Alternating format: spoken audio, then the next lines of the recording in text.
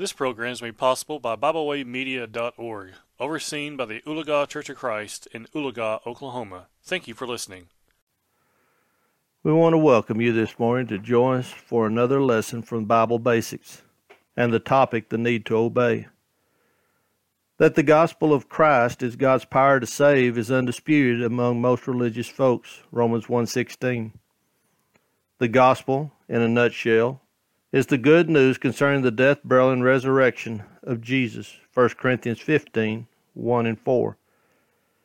This good news is presented in the form of a preached message, 1 Corinthians 1:18, and a response must be made in light of the gospel proclamation if the hearer is to be eternally benefited, Acts chapter 20, verse 40, 2 Corinthians 5, verses 20 and 21. However, religious folks differ over what that response should be. Some declare that becoming a Christian involves a prayer of faith that would go something like this. Lord Jesus, I believe that you are the Son of God. I believe that you became a man and died for my sins. I believe that God raised you from the dead and made you the Savior of the world. I confess that I am a sinner and I ask you to forgive me and cleanse me of all my sins.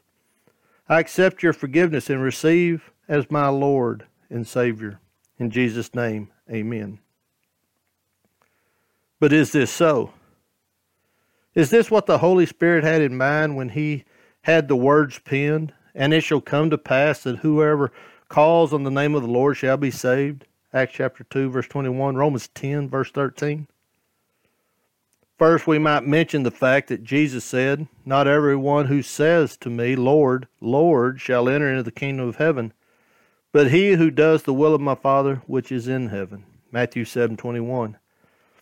This passage declares that pleasing God at any time through a prayer of faith alone, whether initially to become a Christian or afterwards, is not enough. Rather, becoming a Christian and pleasing God is brought about through the action and not through the utterance. To prove that this fact, it should be noted that throughout Scripture it is stated that the message that brings salvation must be obeyed, not simply believed. James 2, verse 24. This truth is stated in several different ways.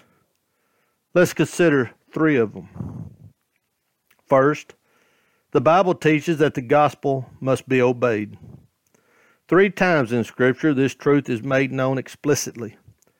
First, Paul, after making it clear that whoever calls on the name of the Lord shall be saved in Romans 10:13 said, for they have not all obeyed the gospel, Romans 10:16. Secondly, Peter asked, what shall be the end of those who do not obey the gospel, 1 Peter 4:17. And finally, Paul provides the answer to Peter's question. When the Lord is revealed from heaven with his mighty angels in flaming fire, taking vengeance on those who do not know God and on those who do not obey the gospel of Christ.